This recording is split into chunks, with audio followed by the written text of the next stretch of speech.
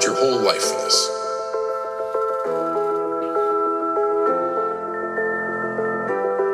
To hold this honor. To be the best. But in a blink, it could all go away. You see, there are others out there that have worked just as hard as you. They say, it's my turn now. I'm the one who everyone will chase. So this is it. A clash of champions. A night that ends all the debates. An all-out gold rush. Tonight, you get in that ring with purpose. With a I came to clean house and defend what's mine attitude. You say, I am a champion? Then damn it, prove it. I am proud to be WWE champion. Well, let me remind you exactly who the hell I am. So I'm gonna make sure you take one more ride in this ambulance. I don't care who I face. This is my island. Jey Uso is the number one contender. Cousin versus cousin. Just like when we were kids, I'm gonna whoop your ass. With the run that Bayley has been on, I don't see anybody knocking her off the mountain. Oh my God! Bayley blasting cross.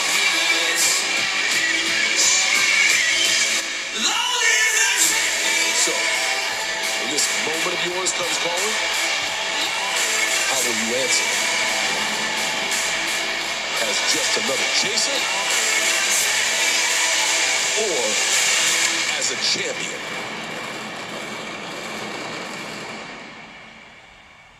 Wrestling fans, are you ready? This is Tuesday. You people bought a ticket to see me, so shut up. Wrestling Tuesday with Jonathan Hood. First of all, Dusty Rhodes, I think what you are is a big, ugly, low-class redneck goose. That's what I think you are. Yeah, I'm pretty. I know I'm pretty. But I'm most of all the baddest man around in the world today. Follow the show at Wrestling TWT on Twitter and Instagram. But remember, my fireflies, as always, I'll light the way.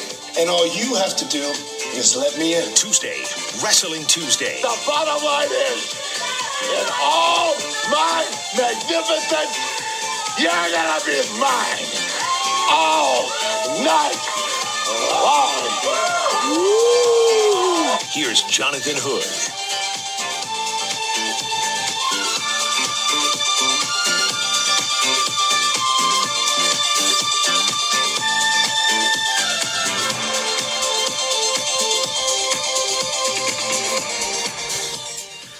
What's up, everybody, and welcome into another edition of Tuesday Wrestling Tuesday. I'm Jonathan Hood. Follow the show on Instagram and on Twitter at Wrestling TWT. That's Wrestling TWT. Have you followed me on Instagram?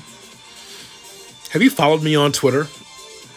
I hope that you have, because I always say follow me on Twitter and Instagram at Wrestling TWT. Also on YouTube, youtube.com. Look for Tuesday Wrestling Tuesday there as well. And I'd like to remind you that you can find me with David Kaplan every morning between 7 and 10 a.m. Central Time for the Cap and J Hood Morning Show on ESPN 1000 and the ESPN Chicago app. Having a fun time doing Morning Drive, and even though I'm doing Morning Drive, I don't forget about you, the wrestling fan. Wherever you are, thanks so much for downloading the podcast. Tell people that Jonathan Hood not only does a pretty fine morning show in Chicago and a pretty fine national radio show on ESPN Radio and a pretty fine SiriusXM NBA radio show, but he does a fine wrestling show, wrestling, every Tuesday, wherever you download your podcast. Thanks so much for being in today. We will talk about a really interesting night in Orlando, Florida for the Clash of Champions, the latest offering by the WWE on the WWE Network, Clash of Champions. So, I have a few favorite Clash of Champions. Of course, this was a NWA branded show that you can find some of the episodes of Clash of Champions on the WWE Network. I think this is a brainchild of Dusty Rhodes because you want to see something pretty good for free. So I remember the first one right up against WrestleMania. It was Sting versus Ric Flair, 45-minute draw in Greensboro, North Carolina. Really good card.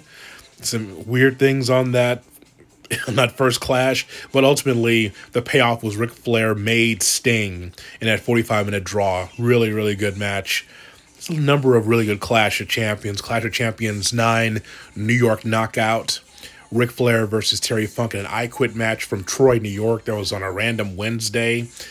But the Clash of Champions was an NWA thing, so I'll always hold that near and dear to my heart as a wrestling fan because when those clashes came, you were watching because it wasn't the TBS show, it wasn't the syndicated Worldwide Wrestling or the other shows that the NWA would provide. When Clash of Champions came on, you're like, oh, this is going to be on cable for everyone to watch. And it was always interesting to see the clash against WrestleMania. And that's a whole long podcast to discuss why that took place. Why would Clash of Champions take on WrestleMania? It's a long thing between Vince McMahon and Jim Crockett.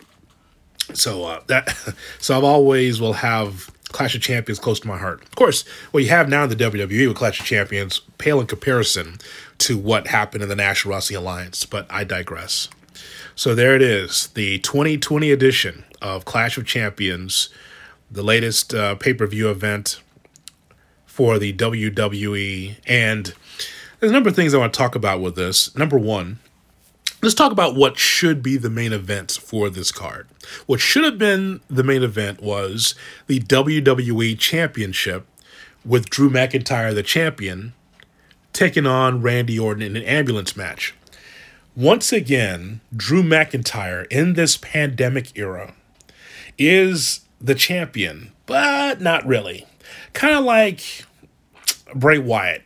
Champion, but not really. It is inexplicable why Drew McIntyre cannot be on the main event and be the man that he is supposed to be. When you hold the WWE Championship, like the Ultimate Warrior, like Hogan, like Bruno, like Pedro Morales, like Bret Hart, like Shawn Michaels, like Steve Austin, The Rock, so on and so forth, Mick Foley, all the way down the line, right? Randy Orton, John Cena. When you hold the WWE Championship, shouldn't you be the main event? To me, the WWE Championship match at Clash of Champions was the main event. A hot feud between Drew McIntyre and Randy Orton in an ambulance match. I don't understand why this, once again, was second billing. I don't understand it. The Universal Championship is greater than the WWE Championship. Is that what they want us to believe in the WWE? I don't quite understand that. I really like the match, but there's something with the psychology of this match that I want to talk about. So, you know that this has been a pretty hot feud, and Randy Orton has never been hotter in the WWE. I was down on Randy Orton for a long time because I said, I want to see another gear from Randy Orton. Yeah, I know his 4 or 5 moves, and yeah, I know he moves slowly in the ring, and yes, I know that he's a better heel than babyface. And I joked that, man, I'm not even sure that Randy Orton is even as good as his uncle Barry O. Look up Barry O, kids, if you've never seen Barry O wrestle. That's his uncle. But I was like, man, I don't know what's going on with Randy Orton. He's stuck in neutral. A lot of that's creative, of course. But I never thought that Randy Orton was special for about a good decade when he started off hot, obviously. Started off really well as one of the youngest world champions that we've ever seen.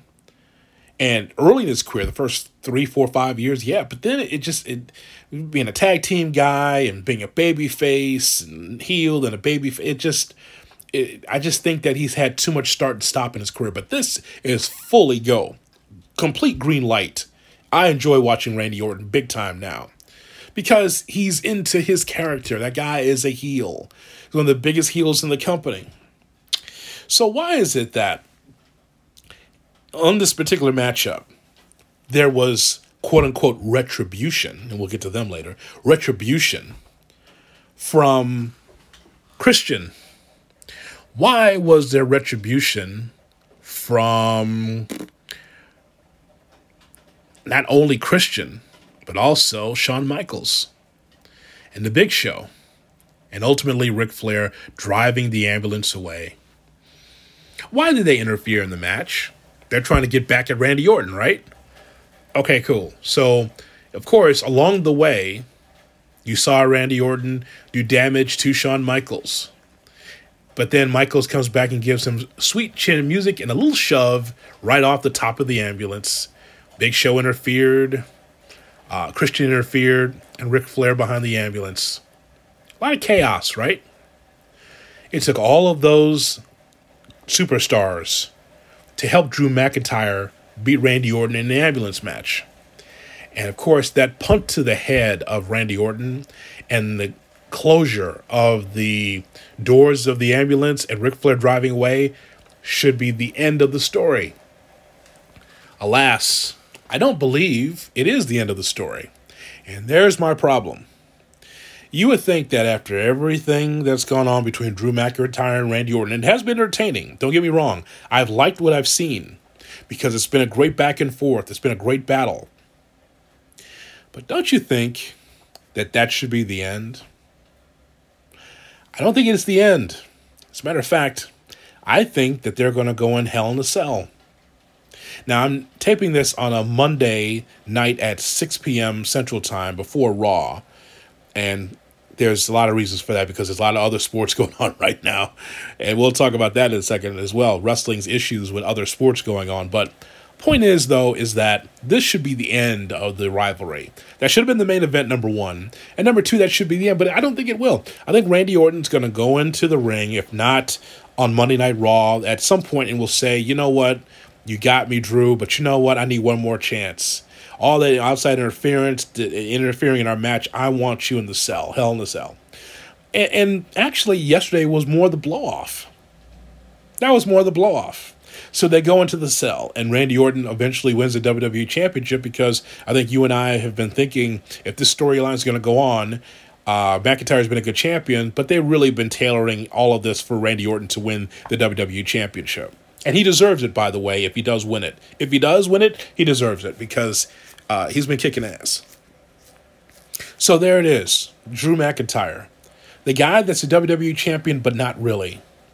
I don't like the idea in this company that the heavyweight champion, the WWE champion, cannot be the man. You know who the man is? It's Roman Reigns. And we'll talk about that matchup against Jey Uso in just a moment. So it was definitely payback for Randy Orton. Everything that he did to the Big Show and Christian and Ric Flair and Shawn Michaels. It was payback. Everybody except Edge showed up. And who knows when Edge will return to the WWE. But when you have so many baby faces attacking a heel, you know what happens to that heel? Eventually that heel turns babyface. Or there's sympathy on the heel. Like, wow, it's 4-on-1 or 5-on-1. It's crazy. But it did happen at the Clash of Champions. Some thoughts from Bully Ray, who teamed with Dave LaGreca on Busted Open on SiriusXM Fight Nation. Let's hear Bully's thoughts about what I thought should have been the main event, the ambulance match between Drew McIntyre and Randy Orton. I understand that they are part of the story. I understand why they would be there. But you have now told me that my Uber babyface world champion could not have beat Randy Orton unless these two major superstars got involved. The Flair driving off at the end, I don't mind, because that's just Flair driving off at the end. That's a nice little cherry on top. Kind of like when you see Sam Kinison driving the hearse in the Kickstart My Heart video. It's cool, you know. Woo, here we go, baby. Without no speed limits. I love it. But Show and Shawn, sorry, I can't buy into it.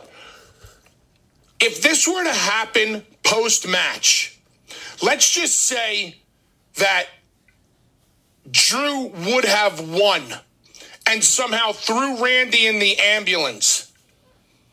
And as Drew was posing, somehow Randy kicked the ambulance. Like, it would have been a slip on a banana peel kind of way to get into the ambulance, and Drew would have won. And then Randy came out of the ambulance and started to destroy Drew McIntyre. Now I can see Show and Sean there to help out. But in the body of the match, as a fan, I'm left to believe that my guy couldn't win. How am I not supposed to believe it? But what they do is they'll wrap it up in that entertainment bow, and I get it, and they'll move on. Because as of today, it won't matter anymore. After our conversation, it's not going to matter.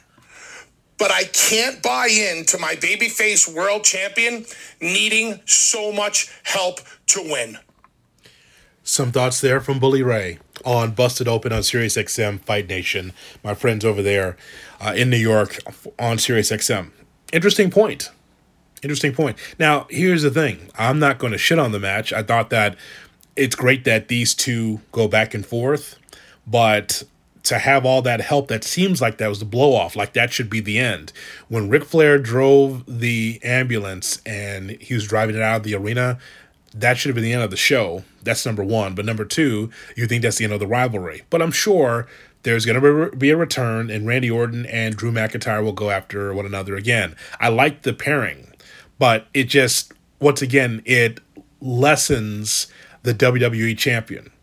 Maybe one day we'll do a podcast and we can go through the WWE champions of the last 20 years or so, and we can determine, like a CM Punk or Bray Wyatt, who really had the belt, throw Daniel Bryan in there as well, who really had the belt, but was never really the champion. Miz, we can throw in there as well.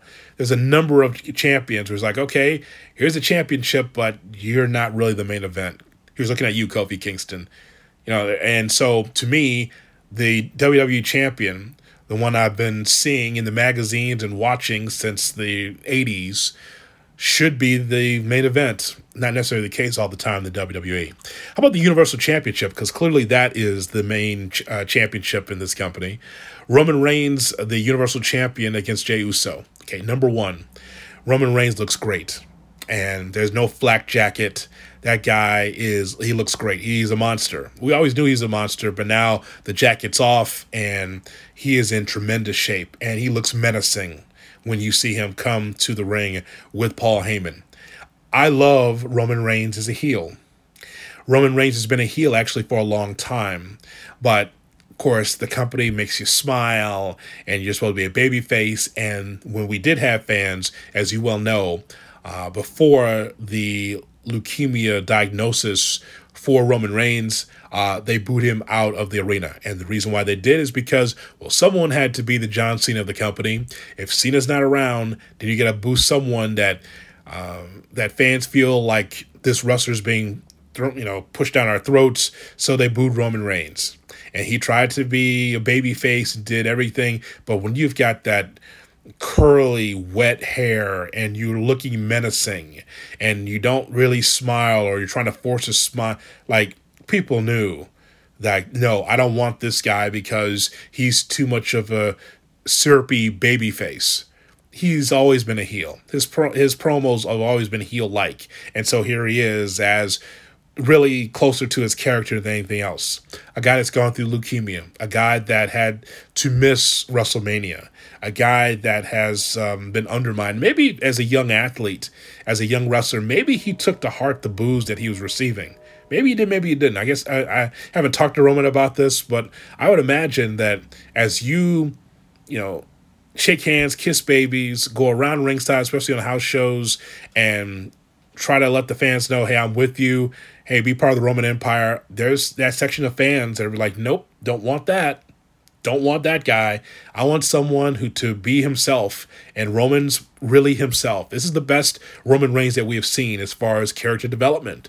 There's no question about it.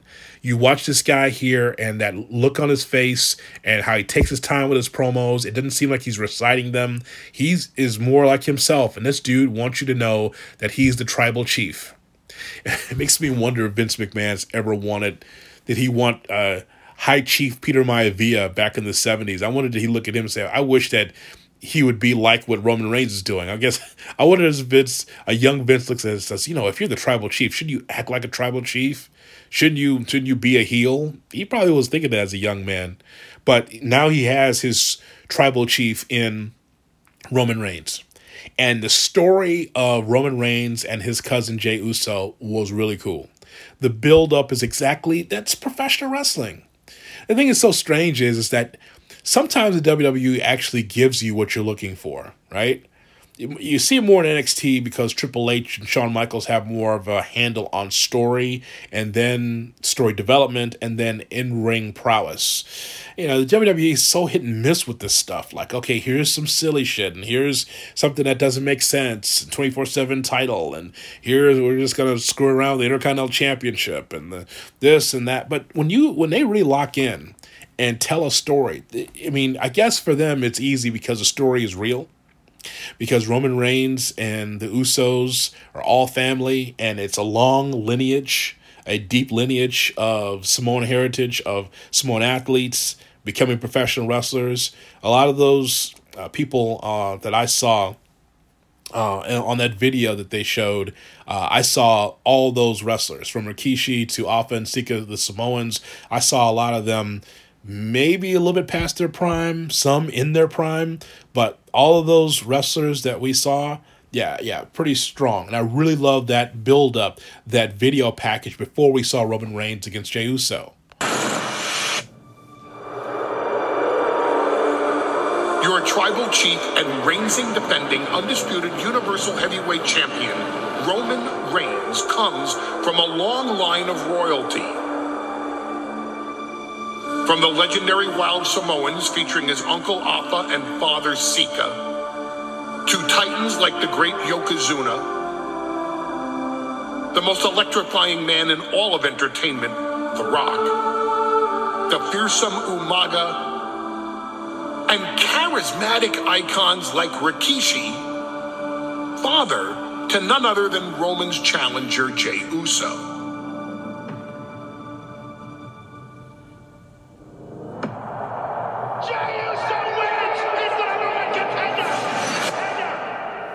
Hey, Josh, Joe, say hello, man. As a young kid growing up, me, Joe, and John, just glued at the hippos. These two kids, they grew up together, do everything together, very competitive. Even at a young age, Roman Reigns felt like he was the big dog. Roman Reigns, he's strong and tough, he's mean when he wants to. It's a damn full circle. Years we've thought about this. I'm proud of you. This is your moment. At Clash of Champions, like when we were kids, I'm gonna whoop your ass. Since the sandbox, to the football field, to the wrestling ring, that's the main event. Big dog, he used to that big spotlight. And I know he gonna push it to the limit, man, because that's all he know how to do. But guess what? I want to be a big dog too. I'm a tag team guy. I ain't even supposed to be here.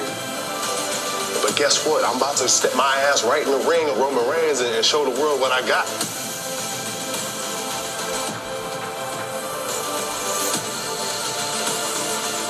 It's gonna be cousin versus cousin.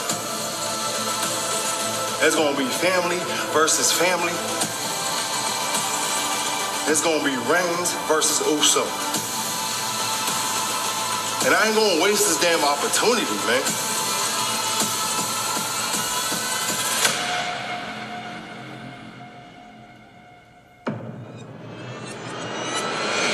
Hey, Josh, Joe, say hello, man.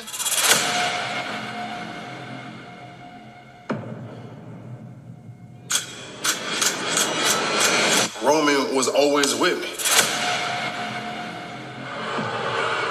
You will never take this title. Just glued at the hip, Moose. You will never take my place at the head of the table.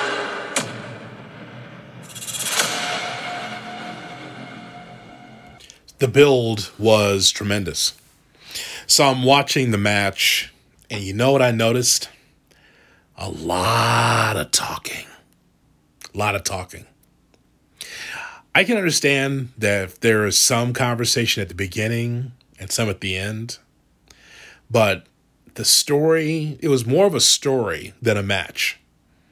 And you have to have some story, but the thing is that when you have built up the story, and you built it all the way up to here, now it's go time for Jey Uso. It's go time for Roman Reigns. I remember, and this is not family, but it's as close as family as possible.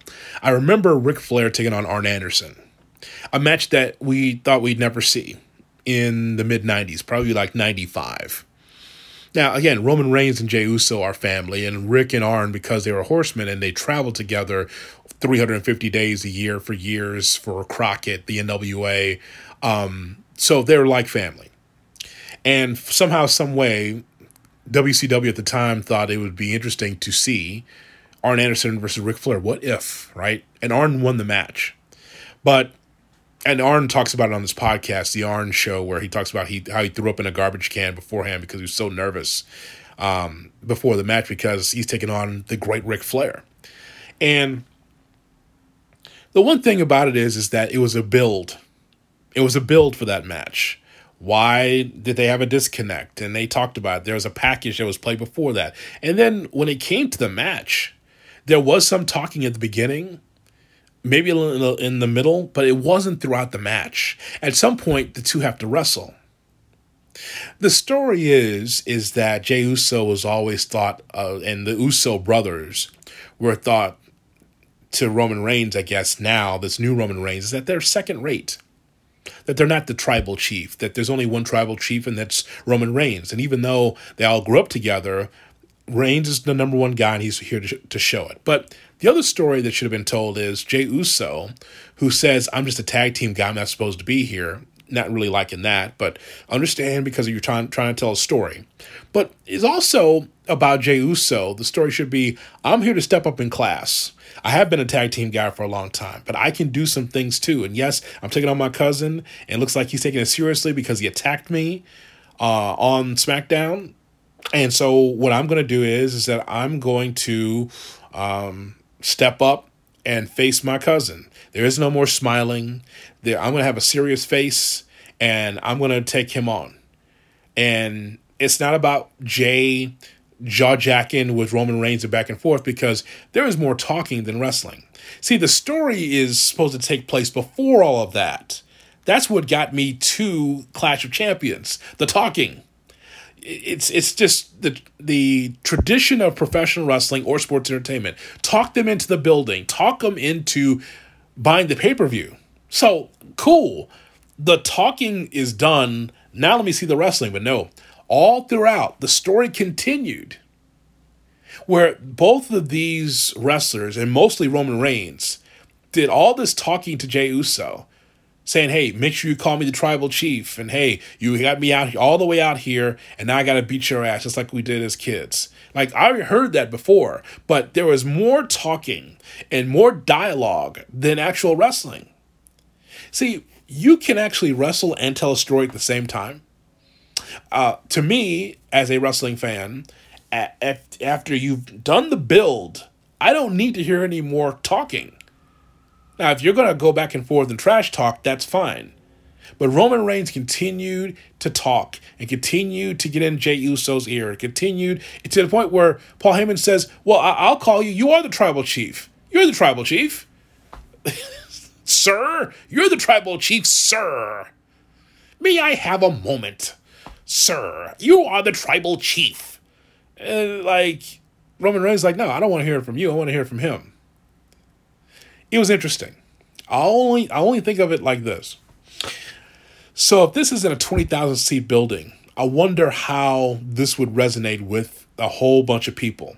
I think they can get away with this in an empty building at the Amway Center, where it's totally mic'd and you can hear everything that both these guys are saying. You can hear Uso breathing, all that. You can get away with it there. But I wonder how that would work if you're sitting in the nosebleeds amongst 20,000 people watching that, and yet you heard a lot of Reigns talking, a lot of Uso talking.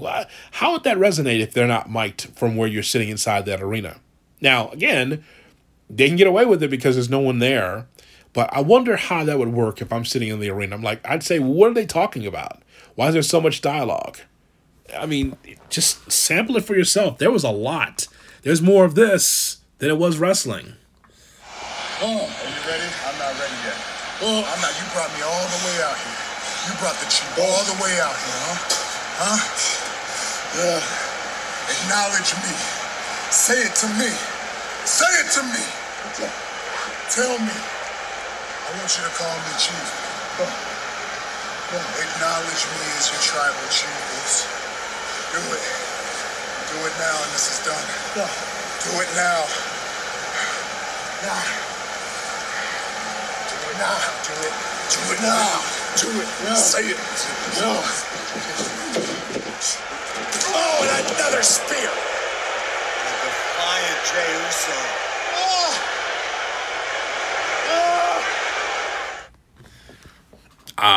Yeah. There's a lot of that. And it was just about how Roman wanted Jey Uso's respect. He has respect. This is very interesting. Some thoughts from Brian Alvarez and Dave Meltzer from Wrestling Observer talking about this match. I got something to say about the finish. So Roman Reigns, Jey Uso for the WWE title. Roman has ditched the flak jacket. He's gigantic. And he comes out here, and at the beginning of the match, I mean, they gave Jey Uso nothing early. It's just like they lock up. The whole story of the match is that Roman Reigns is like 2 levels above Jey Uso. So, well, I mean, they tell that for most of the match, but Jey did get a comeback. Well, they tried very hard to convince you that he was going to win. Oh yeah, I don't know if they did give him the splash off the top, which was a big spot and everything. They had to give him some offense to tell the story. That Roman didn't take him seriously, and he did prove something. But then in the end, it was such a massacre by the time the thing was over. But that was the idea. I mean, this match was not for Jey Uso at all. This match was 100% for Roman Reigns to set up, I don't know who. I mean, like at the end of SmackDown, you got the tease that might be Bray Wyatt, which is weird, because then is Bray Wyatt now a babyface? I think Bray Wyatt's a babyface. Oh, okay. That's nice. Maybe not. I don't know. By the way, Roman spears him, and he can go for the cover, but then he says, no, I want you to call me Chief. And Uso refuses, so Roman spears him again. And then he demands Jey look in the camera and tell the whole world that he's the boss. He runs it all. Jey Uso says, not today. So Paul says, Roman, you're the tribal chief. Roman says, Paul, I don't want to hear from you. I want to hear from this guy. And so Charles Robinson, he basically, Roman gets him ground and pound. Is just destroying Jey Uso. Well, I'm watching this going, Charles Robinson just needs to stop this match. Well, Charles Robinson tries to pull him off. Roman cuts a promo on him, tells him not to ever do that again. Charles Robinson just stands there like sheep. Roman continues beating on this guy. Finally, Charles says, Uso, you want to quit? And Roman stares him down, and Charles Robinson backs off. And so out comes Jimmy Uso. He's limping down the ramp, and he's got a white towel. He asks Jey if he wants him to throw in the towel. It's like, which is stupid. Of course Jey's going to tell him no, otherwise he would have quit. Yeah. So Jey says no. Roman tells Jimmy to get in the ring and say that he's the chief. And Jey's begging Jimmy not to throw in the towel. Roman continues his beating. And finally, Jimmy throws in the towel, and the match is over. My only problem with this finish is that I just watched SmackDown, where Alexa Bliss gave Lacey Evans 1/1000th of the beating that Roman Reigns gave Jey Uso, and the referee called for the bell. Yeah, but that was DQ. It doesn't matter. The referee should have called for the bell for something here. Oh, no. This wasn't excessive violence? Oh, no. 100%. 100% that should have been a ref stoppage. If you're going to do this finish on the pay-per-view, why in God's name did you do that finish on TV on Friday? Do you think that they even thought about it? It was 2 days ago. I don't think they were even thinking about, because we're going to... That was a DQ. This wasn't a DQ. Well, this ref looked like he should be fired. He should have stopped it, or he should have called for a DQ for excessive violence, whatever. Yep. But he didn't. He just stood there. And granted, they had a story they wanted to tell, but, you can always tell the story where Roman kills the guy, and the ref stops the match, and then Roman continues to kill the guy. Then his brother comes out, whatever. But anyway, yes, the whole point of this was to get over that Roman Reigns is just the most diabolical guy, and it was great in that sense. Roman is the greatest heel. He's absolutely awesome. He was great. I love this gimmick. He was great in this match. He should have done this 6 years ago. 3, 4, yeah. Whatever. If he would have done it, when he should have done it, he would have been a super babyface by now, for sure. 4 years ago, because he's going to end up as a super babyface when this is all said and done. Yes. So, and then he's not going to get booed. Although I said that after he came back. Well, he really didn't get booed after he came back from cancer. It was just, he just wasn't, they just kind of did what they always do. You know what? They may end up doing what they always do with him too, especially if Heyman's not around. Well, hopefully Heyman stays around then. Yeah, because there was a lot of this that when he was doing the really vicious ground and pound, that's total Heyman because Heyman's an MMA fan. And it's I know that that Vince McMahon doesn't think like that. So I know that's not Vince McMahon. But, I'm sure there's some aspects of it that are. And I'm sure that Roman has a lot of input into this as well. But it's really well done. The Roman character is unbelievably great. This is the greatest Roman Reigns ever, by far. Oh yeah, it was very gripping. I was really into it at the end, a lot more than anything in WWE in a long time, as far as just really, really good storyline. I thought Jey Uso was tremendous, and really you really wanted to see him do well. But in the end, he did come off like he was a prelim guy and not a real big star. But you still wanted to see him do well, and you sort of were sad for him that he was not really a top guy, I guess. Thoughts there from Brian Alvarez and Dave Meltzer on Wrestling Observer Radio.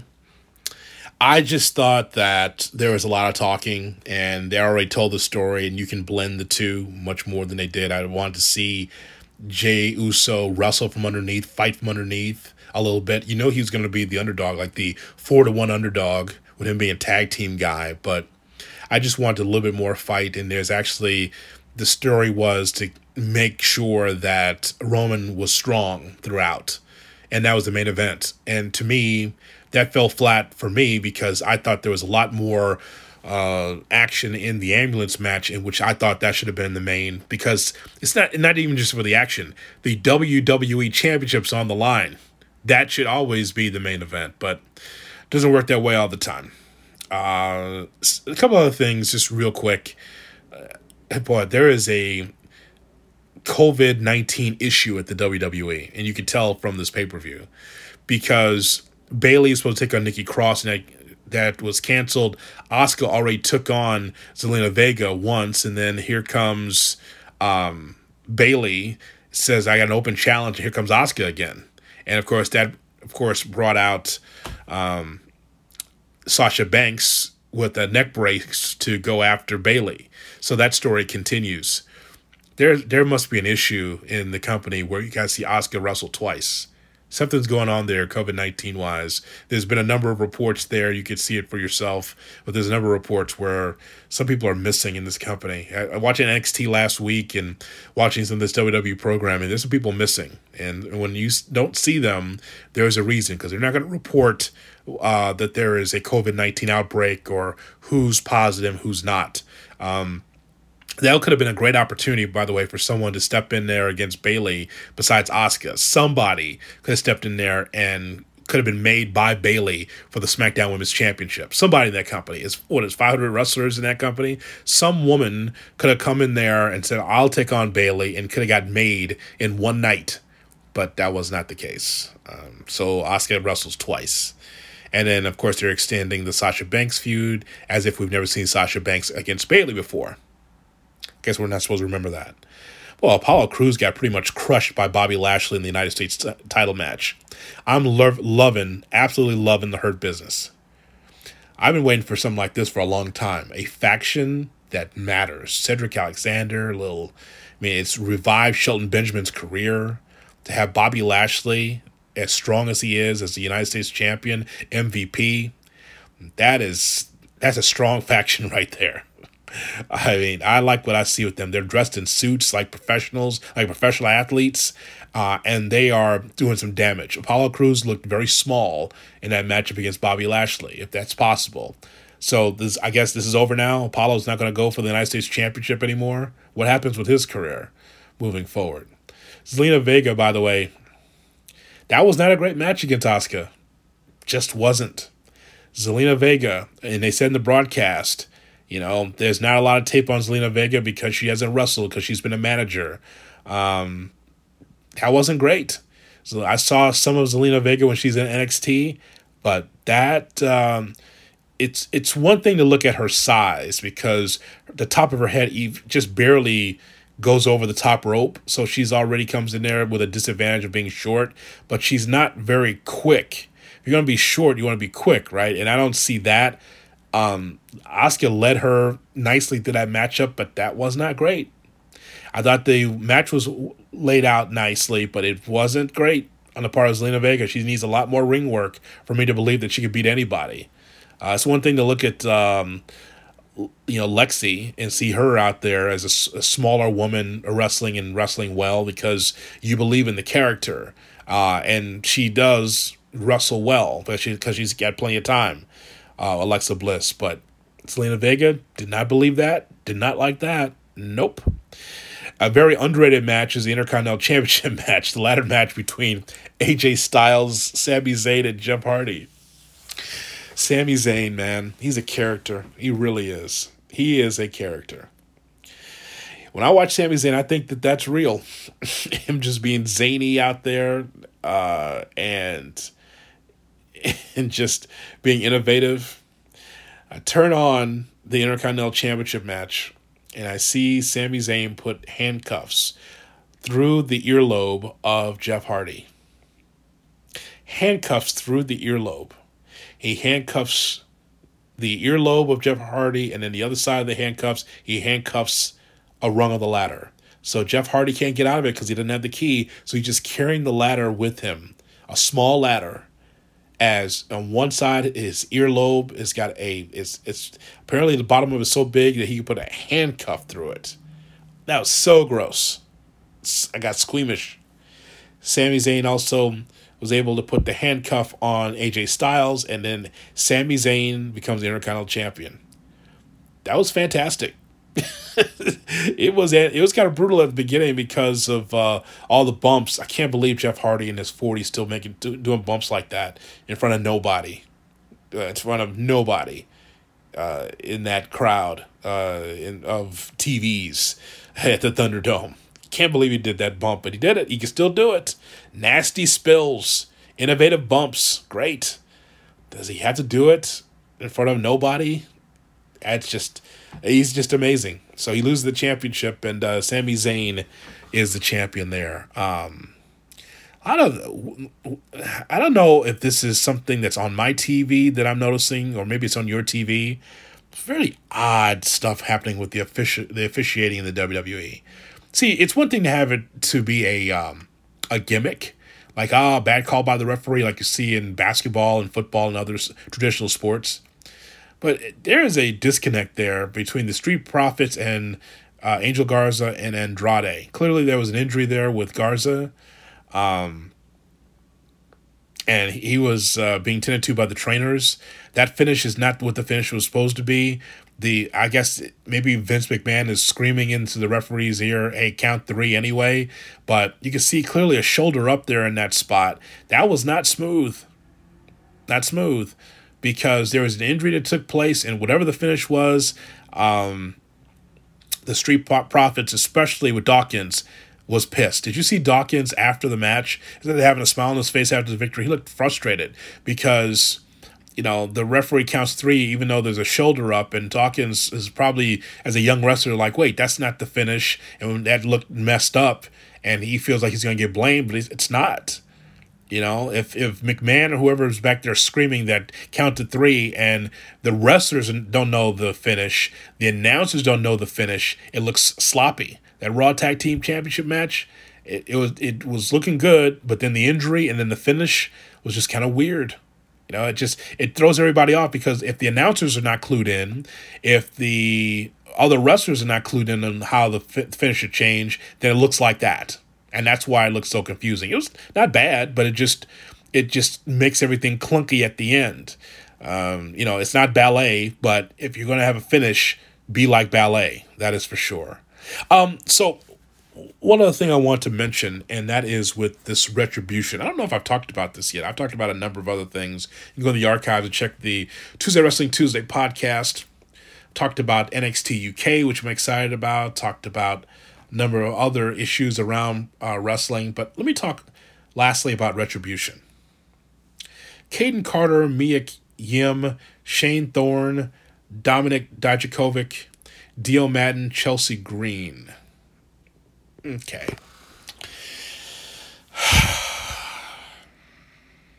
Okay. So, I look at this thing, all this buildup of who's Retribution, who's under the hoods, who are these masked wrestlers that have Molotov cocktails and causing all this havoc around the WWE, and who are these people? And then they are revealed, and they say they have WWE contracts. Caden Carter, who I saw in NXT, is not bad, but she's green. I see Mia Yim, who's been around the independents and been around for a long time. Mia Yim, very good at what she does. I see Shane Thorne. Shane Thorne is a solid wrestler, part of a tag team, part of NXT. Dominic Dijakovic, all those great matches that he had. Dijakovic, pretty solid against Keith Lee, right? They battled in the Indies, they battled in NXT, they've been around the horn. And we know that Dijakovic is a really solid wrestler. Dio Madden was a color commentator on Raw and then disappeared and got into the NXT system or whatever, never saw him wrestle on TV. I don't know what happened to him. And then there's Chelsea Green. That's really Retribution. That's the best they can do. There's so many wrestlers still on this roster that have not been utilized. But yet they go with these wrestlers for Retribution. Now here's the thing. Here's what's so weird about this. Well, first of all, a number of these wrestlers are not available. You didn't see them on Clash of Champions. There's a COVID-19 issue. This is why they didn't take over Clash of Champions. There is an issue going on there, for sure. So something that was hot now is cooled off. Well, it should be ice cold. Because what is Mia Yim mad about? Why does she need Retribution? Prominently featured on the NXT brand. What is she mad about? What's her Retribution? Just understand, just not even kayfabe, just talking about just common sense. What is Mia Yim's beef? She's been main events. She's been top of the card. She's gone for the NXT Women's Championship. She is a really, really solid wrestler. What's Shane Thorne's beef? Shane Thorne, starting stopping his career, mostly an NXT guy. Saw him, decent, but not even to the middle of the card. Retribution for him? Why? What do you do? I mean, you're part of a tag team that was pretty good, and then things changed. Dominic Dijakovic. What is his Retribution? What is his issue? Major matches with Keith Lee. Entertaining matches with Keith Lee. North American title matches. NXT heavyweight championship matches. Usually to the middle to the top of the card. And a must-see for the company. Dio Madden. Dio Madden hadn't even really started yet. A big guy, was doing color, which I didn't understand why he was announcer for the WWE. I have no understanding why. But what's his story? What's his bitterness? And then there's Chelsea Green. What's her deal? There's so many others that are still with the company that were not fired this time around WrestleMania that you could utilize, and they would have a real beef. Like, you know what? I've been sitting here in catering all this time, or I've been sitting at home, and the four of us, whether it's a woman involved and 3 other guys or whatever, or us 5, we're pissed, and we're going to take over. Now, this is supposed to be a microcosm of society that's going on with the protesters. Doesn't matter what side of the aisle we're talking about. If that's what they're trying to put a spotlight on, saying we need our own protesters or those that are against the machine, why these wrestlers? Who's going to look at these wrestlers and say, oh, now they have a beef? I mean, they've been held down for so long. Have they? And then, of course, the names. Mace, T-Bar, Slapjack. And T-Bar is tweeting up a storm.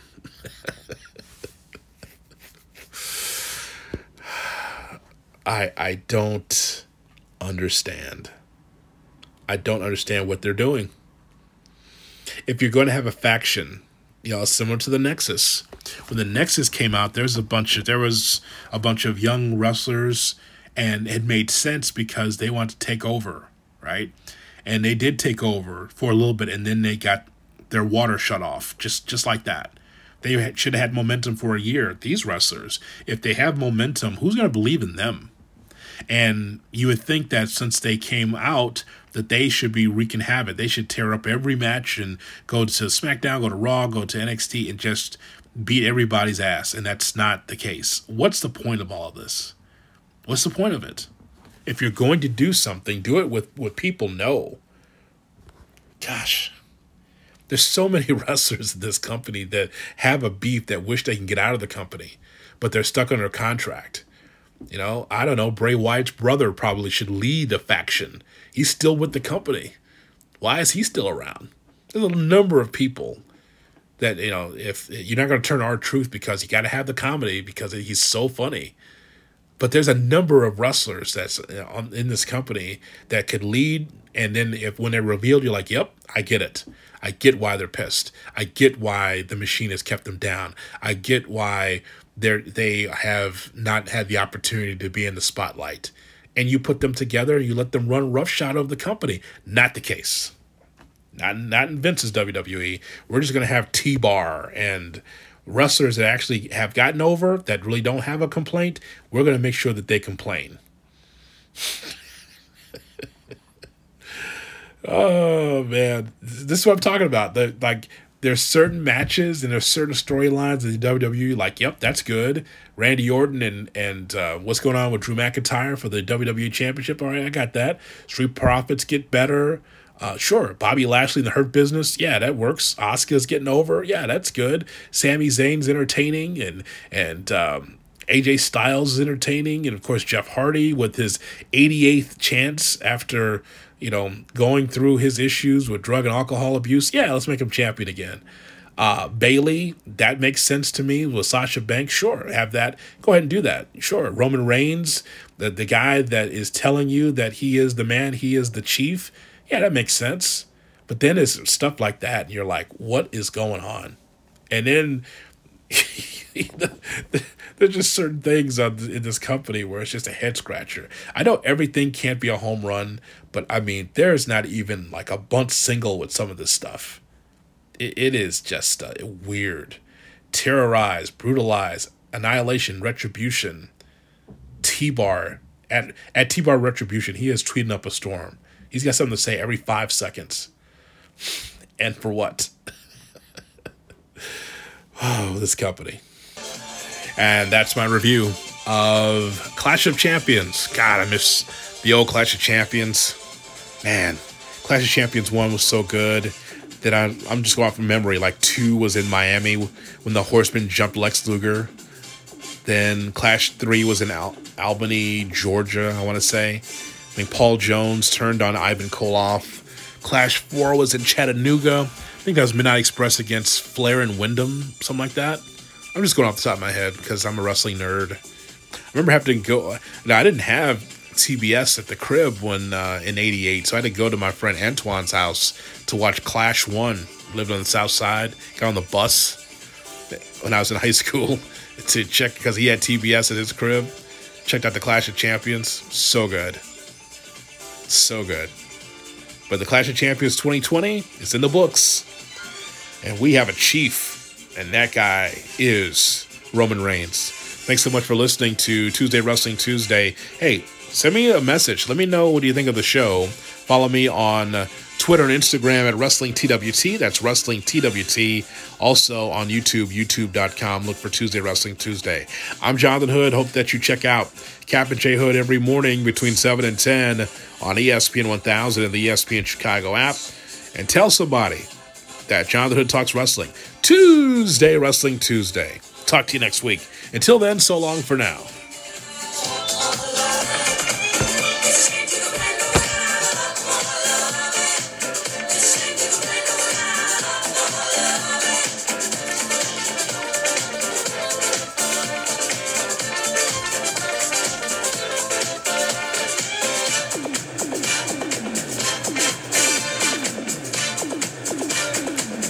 Ba, ba, ba, ba,